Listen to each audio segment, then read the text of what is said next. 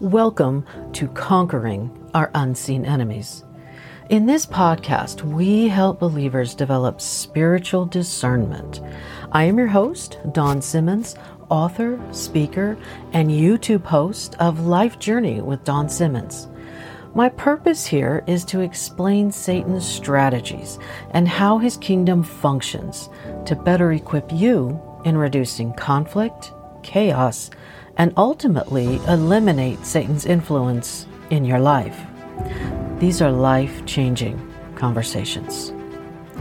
We'll get started with this week's message in just a few moments, but first I want to ask you, would you like to know more about biblical history or historic and biblical places? Visit my YouTube channel, Life Journey with Dawn Simmons, to watch and learn about travels in historic areas discussed in the Bible. Come with us as we explore ancient places and share cultural background and influences on early Christianity. We will take you places where Paul wrote and shared the gospel. That's Life Journey with Dawn Simmons on YouTube.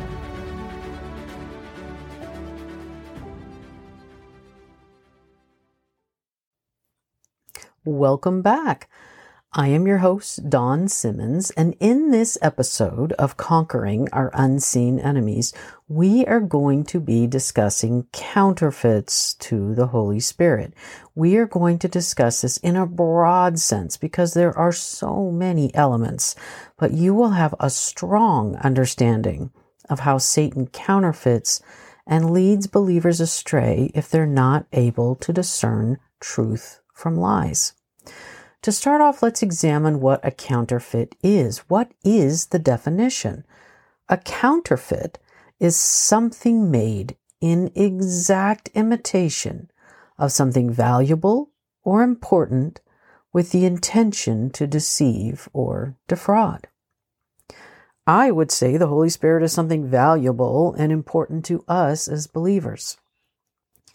Anything that has an intent to deceive or defraud is not the truth and therefore a lie. And Jesus tells us Satan is the father of lies. We talked about that last week, and it can be found in John 8:44.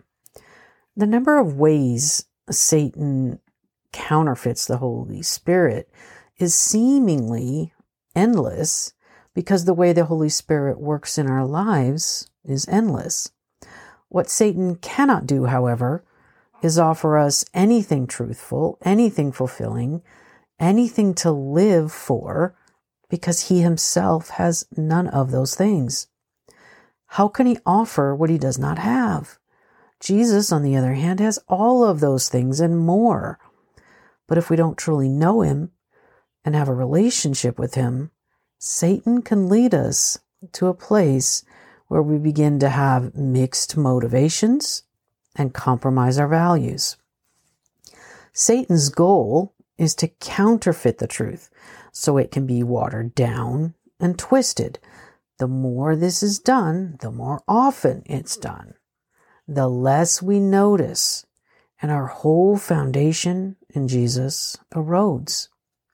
We will sing worship songs that have no worship and quote scripture that's not actual scripture in ignorance because truth is absent. Paul was continually dealing with counterfeits in his ministry. Here's what he says to the Romans. Now, this is Romans 1, verses 18 through 27.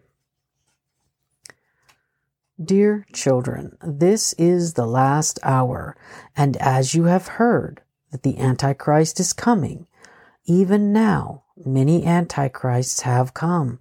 This is how we know it is the last hour. They went out from us, but they did not really belong to us. For if they had belonged to us, they would have remained with us. But their going showed that none of them belonged to us. So let's talk about this for a minute. Everyone today is talking about the end of the world, which has been going on for decades. And then the coming of the Antichrist. Now, Paul is saying he was dealing with that, the Antichrist at the time, but Paul is using this term to identify the demonic influence that is present with these men. So a spirit of Antichrist originates within the body of Christ. It has to, because Christ must have had a place first for the Antichrist to have an existence. Okay? Because without Christ, the Antichrist has nothing to work from.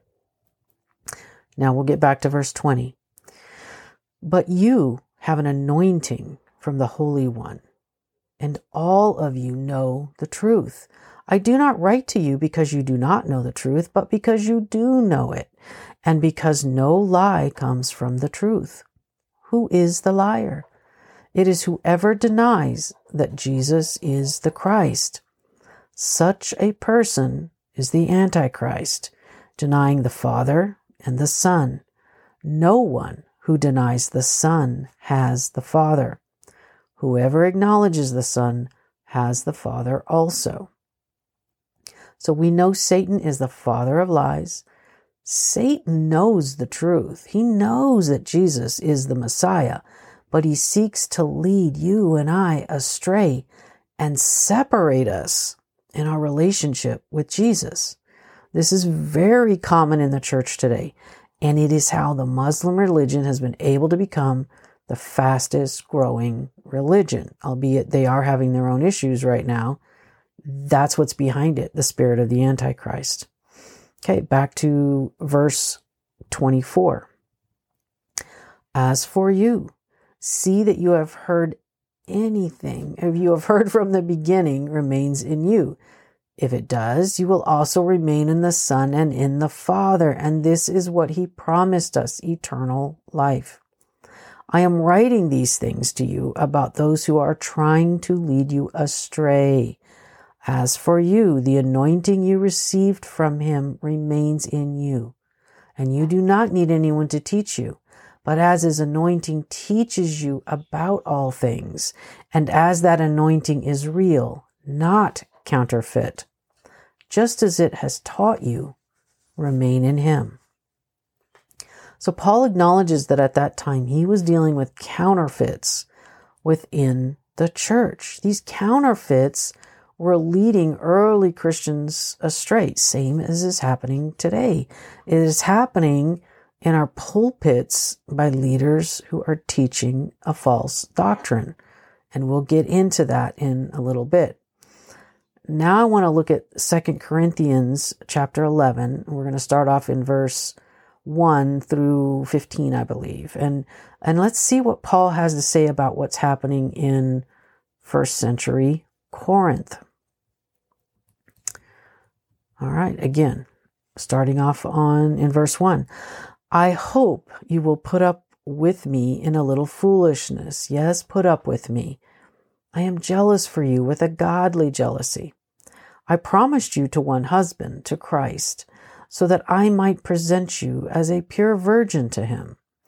But I am afraid that just as Eve was deceived by the serpent's cunning, your minds may somehow be led astray from your sincere and pure devotion to Christ.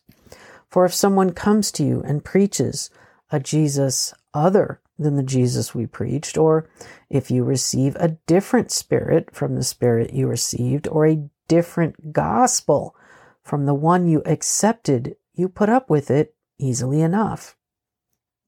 So Paul is telling them that they're not correctly discerning the Holy Spirit and what they know to be truth from Satan coming with lies to deceive them with a false doctrine and a spirit other than the Holy Spirit. So now we'll get back to verse 5. I do not think I am in the least inferior to those super apostles. Now, Paul was using this term super apostle sarcastically, and then goes on to show the dichotomy between himself as a humble servant and his message, and what these Judaizers were offering, a better brand of Christianity than the truth of the gospel that Paul taught them. All right, let's get back to the scripture. I may be untrained as a speaker, but I do have knowledge. We have made this perfectly clear to you in every way. Verse 7.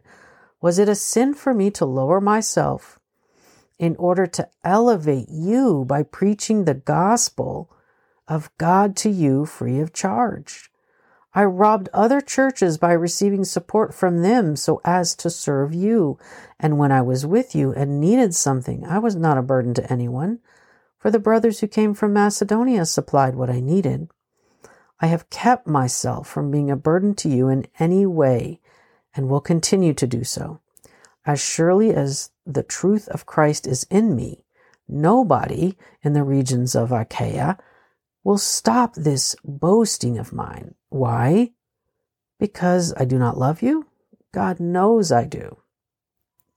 And I will keep on doing what I am doing in order to cut the ground from under those who want an opportunity to be considered equal with us in the things they boast about. For such people are false apostles, deceitful workers, masquerading as apostles of Christ. Verse 14. And no wonder, for Satan himself masquerades as an angel of light. It is not surprising then if his servants also masquerade as servants of righteousness. Their end will be what their actions deserve.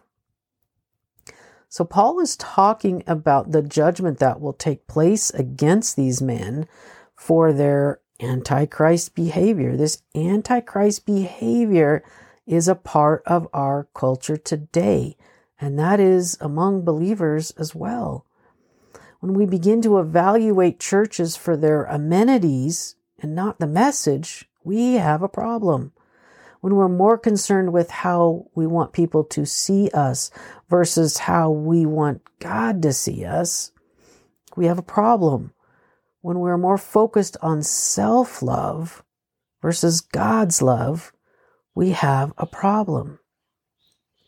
I hear Paul talking about these super apostles, and I want to compare it to what our world is like today. And I would do that with comparing it to the mega churches we have. So if it's a mega church that is truly preaching the word and the message of salvation through the sacrifice Jesus made for each of us, his sacrifice on the cross, then that's not a super apostle type of church. It's when we have the Joel Osteen, sorry if you are a fan, but the Joel Osteens of the world are robbing Christianity of the truth of Jesus Christ and the Holy Spirit. Participating in that church is participating in culture, not relationship. And that is the spirit of the Antichrist moving in the church today. Now, his father was not like that. But unfortunately, Joel does not preach a Bible-based message. He holds it up, but he doesn't preach a Bible-based message, but rather a cultural, feel-good message that is a counterfeit to what Jesus told us when he walked this earth. It is our responsibility as believers to discern truth from lies. We will be held accountable for what we believe, what we say, how we influence others, and the way we lived our lives for the kingdom or not. I heard a statistic the other day, and it was a survey that was done anonymously, but it was done only with pastors. Now, this is not Bash Pastors Week, but this is make sure you are being led by a Bible-based Pastors Week year life. Anyhow, the survey was pretty long, but one of the questions was how much do you, meaning the pastor, spend every day in prayer? And do you want to guess what that answer was?